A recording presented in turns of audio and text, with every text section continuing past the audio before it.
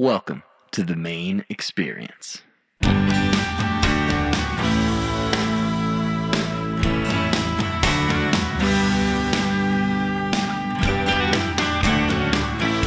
now, welcome back everyone to the Main Experience podcast. I am your host, Jason DeWald, and you are listening to episode 4. If you haven't already, make sure you subscribe to the show and give us a follow on Facebook, Twitter, and Instagram to make sure you don't miss out on all things the Main Experience. We have a great show in store for you today, so let's get right to it.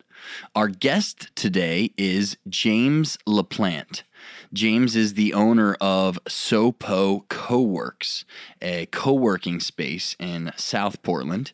He's also the founder of Sputnik Animation, an Emmy Award-winning animation studio specializing in science and documentary animation. Later, in our main music feature, we have the track Coastal Route by a band from the mid-coast of Maine called The Gainers. And finally, our main soundscape will feature a recording I made while on a bike ride on the Eastern Trail here in Scarborough, Maine. But first, here's my conversation with James LaPlante. All right, everybody, welcome to the show. We are at the Portland Pod, Maine's first commercial podcasting studio servicing businesses in Maine. It's a great studio, great space. Happy to be here. And it's a part of SoPo Co-works, a co-working space here in South Portland, Maine. And that brings us to our guest for the day, James LaPlante, the founder of SoPo Co-works. Welcome to the show, man. Well, thank you. Can you share a little bit about where we're sitting today, where we're at, and what led you down the path to develop a co-working space here in South Portland? Sure. So we are sitting in the Portland Pod, which is a podcasting studio that we've built out with Tanner Campbell over at the Portland Pod as part of SoPo Co-works. So we were a co-working space in South Portland, Maine that I started. We opened last May. We were renovating 6 months before that, a lot of DIY involved in it. And the idea behind it was to open up a co-working space to build a community of folks here to kind of share space and collaborate with and share ideas with. I've owned this building for 10 years, traditionally just rented it as a regular office space, had my animation studio running out of it, and had some other tenants like a hair salon. We had a lot of therapeutic suites in here. So we had more of a traditional use, but the three of us in our animation studio were going stir crazy because we wanted other people to interact with. We wanted other creatives to kind of bounce ideas off of. So we were actually in the process of trying to sell the building and move over toward like Thompson's Point to share space with another creative studio because we were craving company, craving other creative folks. That wasn't really going to work out for us. And then the more I started networking with local people that I knew in the creative industry here, the more the idea of instead of moving over to the peninsula, to stay put where we are and build a community here and invite people over here. And the way the Portland Peninsula is growing, I see it coming. I see the fact that people are they're not going to be able to deal with the lack of parking and the expense. Yeah. They're going to need somewhere to go, and we are in a great position for that. We're right next door to the peninsula. It takes 8 minutes to jump over to 295. Sure, this is like there. The first of the overflow area of come right out downtown Portland. So, for me, that's what I saw. So instead of joining a community, I wanted to build a community. So we, looked into it. I did a pitch competition in South Portland for it. And came in like second place on that. And that kind of reaffirmed that it was a good idea. And the more people I talked to, the more people were like, dude, it's a no-brainer. Do this. There's going to be a demand for that. And so far it's been great. We've had a lot of people kind of come into the space, and the idea is to bring in a couple different audiences to the community, or a couple different, members to the community. One is to find other media professionals, and we've got a good core group right now formed. We've got a videographer, we've got our podcast folks, we've got a sound designer who does music, we've got a couple independent filmmakers. I'm hoping to add, we're talking to other folks who are interested in kind of coming on board. And then on top of that, we're looking for startups, small businesses trying to get up off the ground. And the idea is to create a co-working space that follows what's called an agency model. So the idea is to have all the elements you might find at like an advertising agency, but all independent folks as part of this community. So that if you've got a startup and you're here and you get to the point where you're like, great, we need a website, but we can't design websites. Well, maybe there's a web designer upstairs. You can talk to them. Or, we need an employee video, so you can hire someone right here in-house to shoot your employee video or promotional video. So that's the idea, is to have kind of an a la carte. It's a great idea. Experience for those. Idea. And then we're able to help the people who are starting up, and they're able to help us, and we're able to network with each other. So you've got a videographer who shoots and edits, but maybe he needs animation. Well, I do animation, and then they need sound, and they can come to the podcasting suite and record voiceovers or do their audiobook or, any other thing. One-stop shop. Regard. Yeah. It's great. Yeah, so that's really the idea behind it all. That's fantastic. Now, you mentioned your animation company that was sort of the start of it all. Can you tell us a little bit about it and its origins as well? Yeah, so Sputnik Animation is my animation company, and that's really the core anchor kind of here at SoPo CoWorks. I've been running Sputnik for 21 years now. We started over in Portland. We started in the Government Center building, which is kind of over in the, east. What is that neighborhood called now? Sorry, my brain's just frying. It's where like Bayside Bowl is. Okay. That whole area. So we started in that neighborhood back in 1997 when it was a very different place. Sure. It's like the hip place to be right now. It was not the hip place to be when we started. And we just had a small little studio, a couple of guys working on stuff. And then we moved to a building out on the waterfront near the old port. It was a Marine Trade Center building. And that was great. Yeah. But it was we weren't using it for the traditional use. It's kind of reserved for marine industries, but they were renting it out to some other folks. So it was fun because we could work on our animation and look out the window, and you could see seals playing in the harbor and eating the fish as the fishing boats were coming in. So that was a lot of fun. So cool. But the prices kept going up, and it kept getting more and more expensive. So we ended up leaving that and buying. We actually bought a residential style house for our first studio over here in South Portland. Operated in that for quite a while, and then we outgrew it. And we bought the building that was literally right next door to the house that we bought. It was bigger than what I needed, but what I did is my partner at the time, she was a therapist, and she opened up half of the building. We renovated it specifically for like therapy suites for psychiatrists and social workers and stuff like that. And then my side was the animation studio. And back in our heyday, we were doing series production for Discovery Channel and National Geographic and Animal Planet. So we had a lot of shows going through the pipeline all at once. So I had a large staff. The whole half of the building was our building. Yeah. And it was great. It was kind of the heyday. We had a lot of work going on. It had a lot of staff, and we needed the space. And then reality television programming hit. And instead of needing, animated engineering or dinosaurs, people were like, oh, we're going to shoot the next episode of Honey Boo Boo. You don't need animation for Honey Boo Boo. So all of a sudden, like, our landscape that we worked in changed dramatically. There was a race for this reality programming, and a lot of the production companies that we worked for weren't doing the kind of work that needed animation anymore. They were doing this reality stuff. So we had to shift, and we shifted towards science. Animation, and we started working more for places like MIT and Harvard. Interesting. And then the biotech sector, the whole biotech market down in Massachusetts has been a huge kind of market space for us. So we're applying the same experience that we had doing documentaries, because documentaries we often did science and engineering and history and topics like that. And the great thing about that is, because we're doing documentaries for television, we have to take these concepts from scientists and translate it to something that a regular audience can understand. It has to understand quickly, because you don't have all day to teach people the complex science behind something. You need them to understand it in 15 seconds. Yeah. So doing that was a great way for us to then interface with folks at MIT and these scientists at these biotechs and tell their story in a way that registered with a more, with a regular audience. Yeah. Because I think one of the challenges, especially for biotechs, is that they're all scientists and they all work with each other and they all talk to their peers. And because of that, they're always trying to use the biggest words. Yeah. And they write and think in a way that regular people don't. Yeah. It's very efficient for them because when they're talking to each other, they completely get what they're talking about. But to someone outside of that conversation, you're like, yeah, I have no idea what you're talking about. Sure. So I come in and I talk to these scientists, and the scientists are incredibly passionate, and they just dump everything they know out, and half of it just goes right over my head. Yeah. But I let them do it. I let them just get it all out. And then I will go back and I'll go, okay, this is the half I picked up, and here are the questions about the half I didn't get.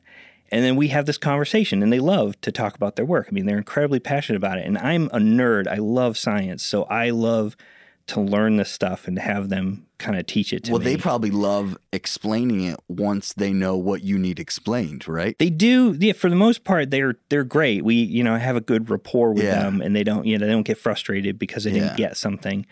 It's hard because I'm a victim of my own success sometimes, because now when I talk to scientists and they see all the other scientists that I've worked with, they just assume I have a PhD in something. Right. So they won't explain things to me. They'll just keep going. And I have to kind of step back and go, okay, yeah, I don't have a PhD in microbiology. So can you explain what this or that, Sure. means?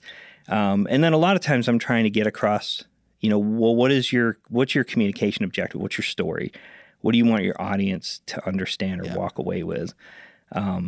So that's another big part of it, because they're, scientists, their brains work differently than artists. Yeah.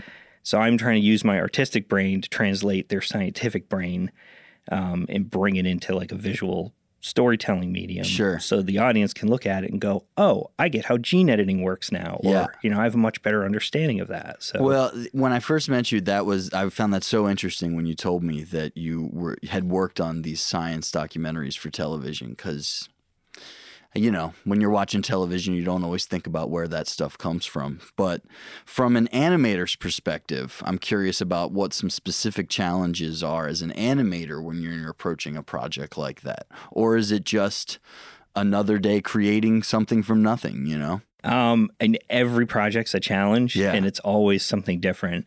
The biotechnology animation is very challenging. It tends to be much more complicated animation to do. If you're if I'm animating something that's, electronic device or something mechanical that has kind of hard surfaces and moves in a way that's predictable, like, you hit a button and a door opens up, that stuff is much more straightforward to animate. If you're animating these molecular processes that are going on inside of cells, they're just complicated. They're complicated in ways that like break your brain sometimes, because you have these molecules which are made of all these little different balls that connect together, and then they change shape. Yep. And they change shape in ways that is, not something you're used to. It doesn't click in a way that you can just say, oh, I just twist it this way. Like, no, they're fluid and they're moving and they're always changing. And that in the animation world is a lot harder to figure out. So we're dealing with a harder technical challenge. We're dealing with things like particle systems and working out a lot of technical workflows to make that happen and make that stuff look good. And it's always a balancing act, because scientists, they always start out with, it needs to be 100% accurate, 100%, they want it to scale. They want it to move, according to the way it's supposed to move in reality. And they want it to look like it's supposed to look. And in some cases, that goes completely against telling the visual story, because there's so much noise in the natural world that gets in the way of it. So our challenge as animators is to convince these scientists to pull details out of the picture that aren't necessary for the audience, so the audience can kind of clearly see, what's going on. So an example of that is we did an animation on the CRISPR gene editing process. Okay. And the molecular model for that, it's called a Cas9 protein, is like this incredibly complicated 3D structure. And the DNA gets kind of captured inside of that. And then once it's captured in place, it uses these little molecular snippers, but they kind of pull the DNA apart in a very specific place. If we were to model that 100% accurately, the DNA would just get lost in this mess of the molecule, and you couldn't see the action that was going on. So we used a different artistic approach for the molecule. We made a kind of blob-shaped model of it, and we made it largely see-through. So it was accurate in the sense it was based on the actual molecule, but we removed a lot of detail from it so the audience could see what was going on under the hood. That's really interesting. And that takes, you have to pitch that. You have to sell that to the people that you're working with because they don't think that way. They think in the more literal, because they're scientists. They this want is what to think, it is. and that's how they should think. A scientist should think that way because they're dealing with kind of research and facts and reality. Yeah. Animators are a bit more in the fantasy world, but when we're dealing with science communications, we want to get an accurate, factual point across, but we have to take some artistic liberties to help the audience. It's really interesting. It's so interesting to hear how those two worlds meet and collaborate. Did you have a lot of real world examples of some things that they were able to provide? Images or video of microscopic things like that, or no? Because if they had those things, they wouldn't be hiring me. They would have used them. They would have just gone with the video and not hired me to do it. So a lot of times, I don't want to produce animation if a visual already exists, especially a science visual. Yeah. If they've got an electron microscope video or photo of something, that's what you should show your audience, as long as the audience gets it. I think animation helps when you've got to choreograph it, do some very specific things with it, or you're just trying to show something that the naked eye can't see. Yeah. Or trying to demonstrate something in a very specific way. So a lot of times the reference material we get from scientists are their napkin doodles, or some really grainy images from a microscope that don't help us a ton. Occasionally we do get data from them, but that poses a whole other challenge because their scientific data is incredibly rich. Yeah. But it means that the files are huge and they're not compatible with kind of our animation software. So there's a technical challenge in how do we translate that stuff in. Yep. We did a project for MIT a couple of years ago where they had, taken a section of brain that was frozen and they sliced it in these very, very thin slices and scanned each slice and then created a 3D model data set from it. But it was there's a ton of information there. And it took us a month to take that data and figure out how to translate it into our 3D software to render it out for them. And we showed it to them and they were like, wow, this is awesome. And then within 6 months' time, they had, some folks at MIT develop their own program to ingest all that information and create an interactive 3D model of it. And it was like they had a much better solution to it than, we did. Which was great. I think that's what I would rather see that and it innovation. shows how quickly the technology can move when problems need solved, or the people at MIT need to solve a problem. I guess Yeah. Do you is there any upcoming projects that the animation studio is working on that you want to talk about or share, or can you share? We've got a couple projects in our current pipeline. One of which I can't really talk about because it hasn't opened yet. There's a museum we're working on, the theater exhibit, which is a very cool project. It's a projection mapping, which is where you use projectors to put an image on a shaped surface, so it's not like a flat screen. Mm-hmm. In our case, there's like a giant dome in the center of it. Okay. And you can do effects on the dome that look 3D to the audience. Yep. So it's a kind of a fun thing. And then there's all these other side window monitors, and the whole show has to kind of play as one big piece. But that museum, I don't think that exhibit's going to open until later this summer. So I can't go into too much more detail, but it's been a really fun project to work on. I love working in that kind of live, larger space. The museum or interactive space is kind of a fun thing that we get to do every once in a while. And then we are working with a MIT scientist, Ed Boyden. We did a project for him last year or the year before on this thing he invented called expansion microscopy. And the simple explanation for that is you can only view things so small with an optical microscope. Okay. At some point, things get so small that photons just can't bounce in a way where you can see what you're looking at. And he got this idea, well, instead of trying to see these things that are small, what if we make the small things bigger and then look at them with a microscope and we can see much more detail? And specifically, he's looking at neurons or brain tissue. And then he got this idea, well, what if there's some way for me to take brain tissue and expand it? And he was like, oh, I know what's great. I know what expands.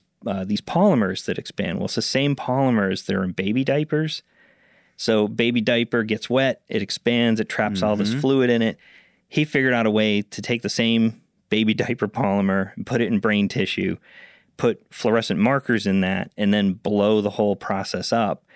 And then you can map out and see neurons in a level of detail that you couldn't see before. Wow. And that was a super challenging project to work on. But he's now doing a project that inverts that whole concept for a completely different reason. It's not to research brain stuff. It's to do this whole other thing. So, so we're in the process of trying to figure that out.'re in early stages on that one. Just very cool. Storyboarding it. Really interesting stuff, man. That's really cool. Well, that let's go back a little bit. Let's go back to the beginning. What, you as a person, what inspired you at a young age or whatever age to kind of like go into these arts, the creative arts, the media, all that stuff?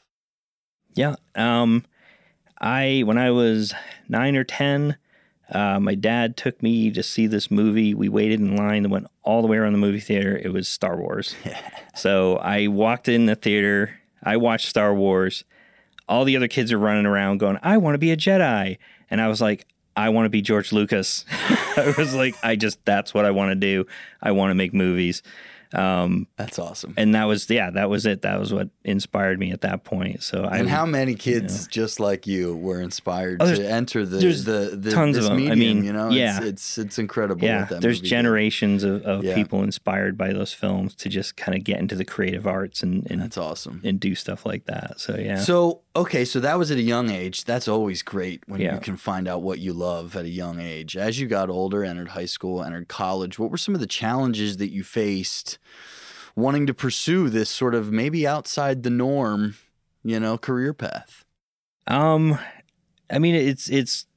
It's interesting because I did a lot of this stuff. I just did it. Yeah. I was fortunate. I had a father who was one of these tech nerd early adopters. Mm-hmm. So, he had bought a VHS camera, awesome. Back in the day when effectively you had to strap an entire VCR to your body and the camera was this massive heavy thing, but he bought one and I just ran around, making movies with my buddies and doing that. And then, he decided to go get an Atari computer and I started messing with the computer and then, they had some early 3D software come out. So in junior high, I'm noodling with this 3D program that had been written on the Atari computer, not even knowing that later on in my career, I would be using the more professional version of the same software that the guy wrote, for that, that PC. But it was just like I had a passion for it and I just did it. Yeah.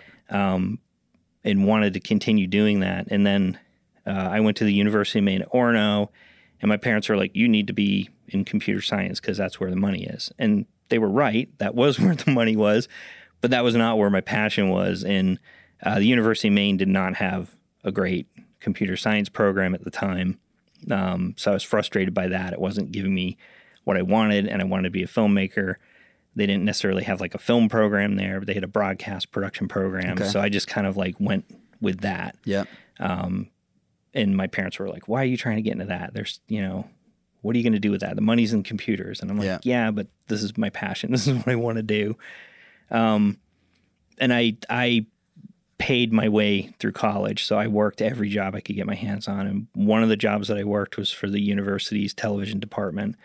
And they had a PC sitting in the corner that had computer animation software on it. Nobody knew how to use it. It just was sitting there. They got a grant to get it at some point. And the guy that I was working under was like, if you want to play with that or you want to figure it out, feel free. Yeah. So every free moment I had, I was in there teaching myself how to use this thing. Awesome. I was up all night trying to figure it out. And then I did little goofy things on it. And the guy I was working under was like, wait, you figured it out? Oh, cool. Can you do some stuff for me? Here's a list of things I need. So I just kept doodling and, He's like, I've been waiting for somebody to figure out how to use that thing. Yeah. So I kept, producing, animations for them, awesome. little rudimentary stuff. And then that, that relationship that I had there started my first job. Yeah. Once I got into that first job, it was at a TV station, and they had a much better computer graphics system than the one I had, in college. So when that was not being used by the person who usually used it, I would sneak in and start, painting on it and using it and kind of checking it out. So, that was kind of those, those early days. And then I got a job down in Portland for a company that did computer animation. So I was getting closer. Before that, I was just doing everything. I was shooting, producing, editing, which was great because I had this kind of well-rounded sense of production. But I really wanted to do animation. So I got my foot in the door at this place in Portland, and again, just started working with the tools and innovating and kind of pushing stuff, as it grew.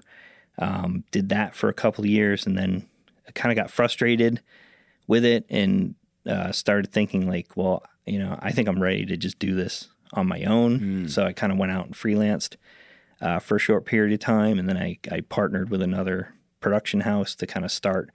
Back then it was like the interactive days, so I wanted to start doing interactive programming, and it was Flash and Macromedia Director, all those things that don't exist anymore. Right. But I kind of noodled around with that space for a while. And then after a couple of years I started basically a division within their company, decided that I would be better off as my own separate company. So I spun off into Sputnik, and that was the start, of things for Sputnik there. Very cool, man. It's a great story. Yeah. It's a great story. So how did, tell us, this podcast is the Maine experience. So let's focus on Maine here a little bit. Yep. Are you originally from here? I am not. Okay. I'm not a native. You're from away, as they say. I've learned. I'm from away, and probably one of the worst aways you could be. I'm from Massachusetts. Okay. So I got dragged up here by my mom when I was in high school. Okay. It was a big culture shock. It took a bit to adjust to, but now I would never go back. You love it. I do a lot of business in Massachusetts, which means I'm down there often, just enough to remind me that I'd much rather be here in Maine. Yeah. That's cool. That's cool. What's one of your favorite spots in Maine? Whether it's I don't know, something scenic to go see, or a camping trip, or I know there's like about a gazillion places to do that kind of stuff up here. So is there a place Maine. that's a go-to for you that holds a special place in your heart? Or? There's all sorts of places I could talk about that I like to go, but honestly, I think it's the spaces that are more easily accessible to me that are the ones that I enjoy. So I like going up to the Bug Light Park over at Spring Point. Okay. I used to kayak. I wish I kayaked more, but Casco Bay, kayaking Casco Bay was my jam for the longest time. And those are things that are all right here. Yeah. I don't feel like I have to drive 2 hours, up to Rockland to get my fix. Like, that's the nice thing about Maine is right here in our own backyard. There's all these amazing things. Rockland is great. Bar Harbor is great. And, all those places are fun to kind of go visit. But I just like being here. Cool. Being able to do things right in my own backyard. That's great. That's great. Now, do you have a favorite me and my girlfriend, we're big eaters and drinkers, and I'm learning that I think there's a lot of people in the Portland area that are big eaters and drinkers because there's a lot of good stuff to try. So you have any places that you go to for a drink or eat or takeout or anything like that? My latest thing is this little hidden gem that I discovered right here in South Portland. So it's called Lee's Variety. Okay. And it's just your classic Maine convenience store over by the airport. But the family that runs it, this great family, has this just amazing Thai food and Vietnamese food. And they make these banh mi sandwiches that are to die for. Awesome. I had a friend of mine who was like, you have to go there and try the banh mi. And I don't know how many times I've driven by the place and gone, oh, that place looks just run down. I'm not sure I'll go in there. And it's not. It's like you go in and they have these amazing sandwiches, and that's, that's kind of my jam. Like I can't now. I'm gonna have to go get one for lunch today because we're talking about it, and now all I can think about is a banh mi. So that's fantastic. You have any, kind of wrapping up here? Do you have any advice for anybody pursuing a creative profession, sort of, or not even creative, but anything sort of outside the norm? Any young person or that's inspired to do something other than go get a degree in, whatever. I have student groups and students come in often and kind of meet with me, and they're in these programs and, trying to figure it out. And, I always give them kind of the same advice, which is there's nothing holding you back from doing it. So you need to tap into your passions. What is it that you like to do? And you need to get out there and start making that and pouring yourself into it. And it's funny because in my industry, we get applications for people who want to work at the studio. I don't look at what degree they have. I don't look at what school they go to. I look at their demo. I look at the demo reel. And if in the first 30 seconds of that demo, I'm not incredibly wowed, it goes in the file and I go on to the next one. And you go out there. And I've seen people who go to very nice art schools and they come out and their demo is just kind of like, great, you're good at doing tutorials. And then I'll see a kid in junior high who's just incredibly passionate about stop motion animation, and it's amazing work. Yeah. And it's like, that's the talent, that I'm looking for. So, and there's nothing stopping you from doing it. When I was a kid, I grew up just when that stuff started happening. So but not everyone had it. I had a very privileged life. Mm-hmm. My dad bought me a computer when they first came out because he could afford to, and I took advantage of that. But that barrier of entry is gotten much lower. That mm-hmm. There's free software online that you can get your hands on and start doing stuff with. Cameras are on everybody's phones. You can start shooting video. So the access to those creative tools is much, much easier. It's just apply yourself. It's just dig into that passion and do something cool. And then you can put it on YouTube and everybody can see it. Yeah. It's such a different world than when I was at it. So that's the advice that I give to people, and anybody who's in school, or waiting until their degree is over to do these things is making a big mistake. That's an excuse. Don't wait. You can do it now. Yeah. It's great advice. Do it. Go make something. Yeah. Go make something. That's awesome. And then lastly, any advice for someone thinking about moving to Maine, or maybe not even moving to Maine, but just someone who happens to be listening to this and is like, oh man, Maine, I've never been to Maine. What's going on up there? Any advice for people curious about Maine? Yeah. I mean, Maine is amazing. In Maine, it's this weird balance or duality of things in the sense that, Maine is an amazing place to live. If I tried to run my animation studio completely in Maine with business is based in Maine, I wouldn't be here. I wouldn't have made it. The economy in Maine is not set up to support, at least in particular, my industry. I think Maine is struggling in some ways with that, but it's an amazing place to work. So if you have the kind of work where you have clientele and you've got your career pretty well set and you can work remotely, this is the place to be. Yeah. Bring your clients with you, bring your job with you in that sense. Or if, you have a skill set that fits the kind of industries that are here, definitely come to Maine. And Portland, in particular, is just amazing. The food scene and everything. The cost of living is a challenge, but, there's plenty of suburbs. There's plenty of areas outside of Portland to kind of live. So, it's a really amazing place to live. Just you got to make sure you have the work, or make sure you've got a career path, set up ahead of time. Yeah. Because, there's not, I'm probably one of the only animation studios in the state. I think there's one other studio that kind of does similar stuff to what we do. Yeah. Which is hard because when I go to hire people, a lot of times I have to find people from out of state. And I realize that I can't just hire someone out of a whim. And if projects fall out, and I let that person go and they live in Maine, there's nowhere else for them to go get the kind of work. So they need to move and go somewhere else. And I don't want to do that to people. Sure. I want to hire people and keep them here, support them and bring them to Maine and keep them in Maine. And that's a huge challenge for me as an employer because it means I grow very conservatively, very slowly. I don't overhire. I try to keep things, realistic in that sense. So that's a challenge. But Maine is great. Whenever I have someone from out of state come here and visit, they love it. Yeah. So it's a huge selling feature to get people. It's a pitch point. Yeah. Yeah. Yeah. So it helps me in that regard, but it's a challenge because, I want people to be able to stay here and not have to go look for some unrelated job in the area if they want to stay here. Well, that's really interesting stuff. It's really interesting to hear your take on Maine and media and all the stuff we talked about today. Thanks. So thanks for having me here at SoPo Co-Works. Yeah. And thank you to the Portland Pod for hosting us. Thanks a lot, man. Awesome. Appreciate it. Yeah, thank you. Thanks again to James for taking the time to sit down and chat with me. I think James is a great example of how when you find a passion and it is nurtured and you work hard at it, you can achieve your goals. And I think his advice for other folks wanting to get into the creative arts was great. So whatever your passion is, put your head down and go create something.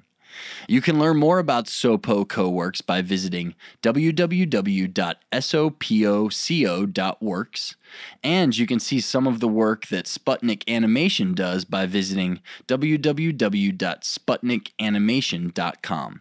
Also, a special thanks to Tanner from the Portland Pod for hosting us at his studio.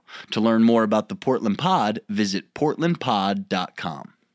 Today's main music feature is by a band called The Gainers. They just released their first EP in April called the Mid-Coast EP. This is the first track off of it called Coastal Route.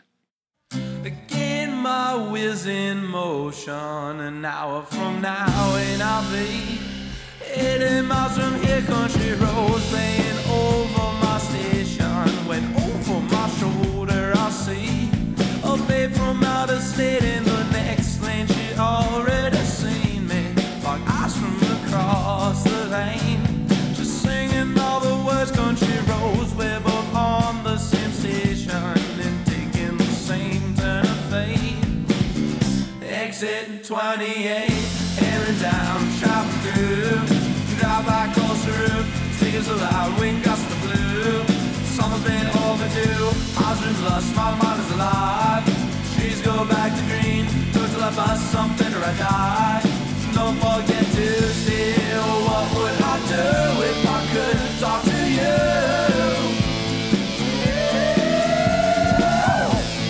Who would you be? You can choose what I'll say. It doesn't matter now, it's just me and commotions approaching. The currents are building that strength. The river's sure to pull us on down for a drink at the landing. I love to drink a Sunday away. Can't wait to recognize that big face. Yeah, the same out of state. Fuck eyes from across the room. Oh, what should we do with the weather so blue? Where should we go? Oh, I know a good road. Hammering down, chopping through. Drive by coastal route, speakers aloud, wind gusts the blue. Summer's been overdue, eyes are in lust, my mind's alive. Trees go back to green, till I bust something or I die. Don't forget to steer. That was Coastal Route by The Gainers. That track has a great fun feel that I really love. I'm hoping to have The Gainers on the show for an interview sometime in the future. But in the meantime, to hear more from The Gainers, check them out at www.thegainers.bandcamp.com. It's time to wrap up episode 4 of The Main Experience. And today I'm going to leave you with a recording I made while on a bike ride on the Eastern Trail in Scarborough. My girlfriend Christine and I, along with our dog Benson, were out for a nice morning bike ride on the Eastern Trail. And there was a spot where a small creek flowed down into the forest. And I thought it looked cool, so I stopped to take a picture. And I immediately noticed how cool it sounded with the water water running and the birds chirping. So I just took my phone out and did a little recording of it. So I hope you enjoy it. That's going to do it for this episode of the Maine Experience podcast. We'll see you next time.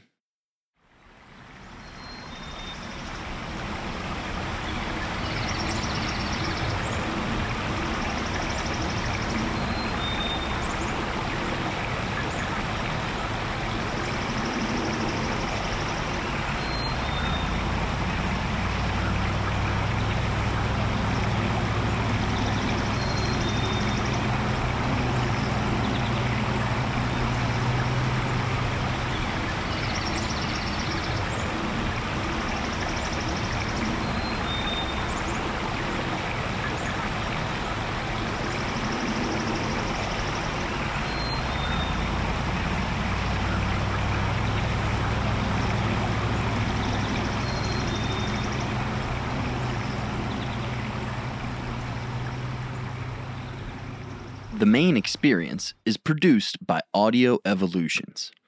Audio Evolutions is a small business run by me, Jason DeWald, and I would love to work with you on your next project. In the modern age of digital media, it is easier than ever for people to be creative, but poor audio quality can distract from all of your hard work and ruin your project. Let Audio Evolutions help evolve your sound to the next level. Offering services ranging from full-scale music production for your next album, podcast production to give you the professional sound you deserve, audio post-production for video, location sound recording for video shoots, and even voiceovers. Send an email to jason@audioevolutions.net and let me know how Audio Evolutions can help you evolve the way your world sounds.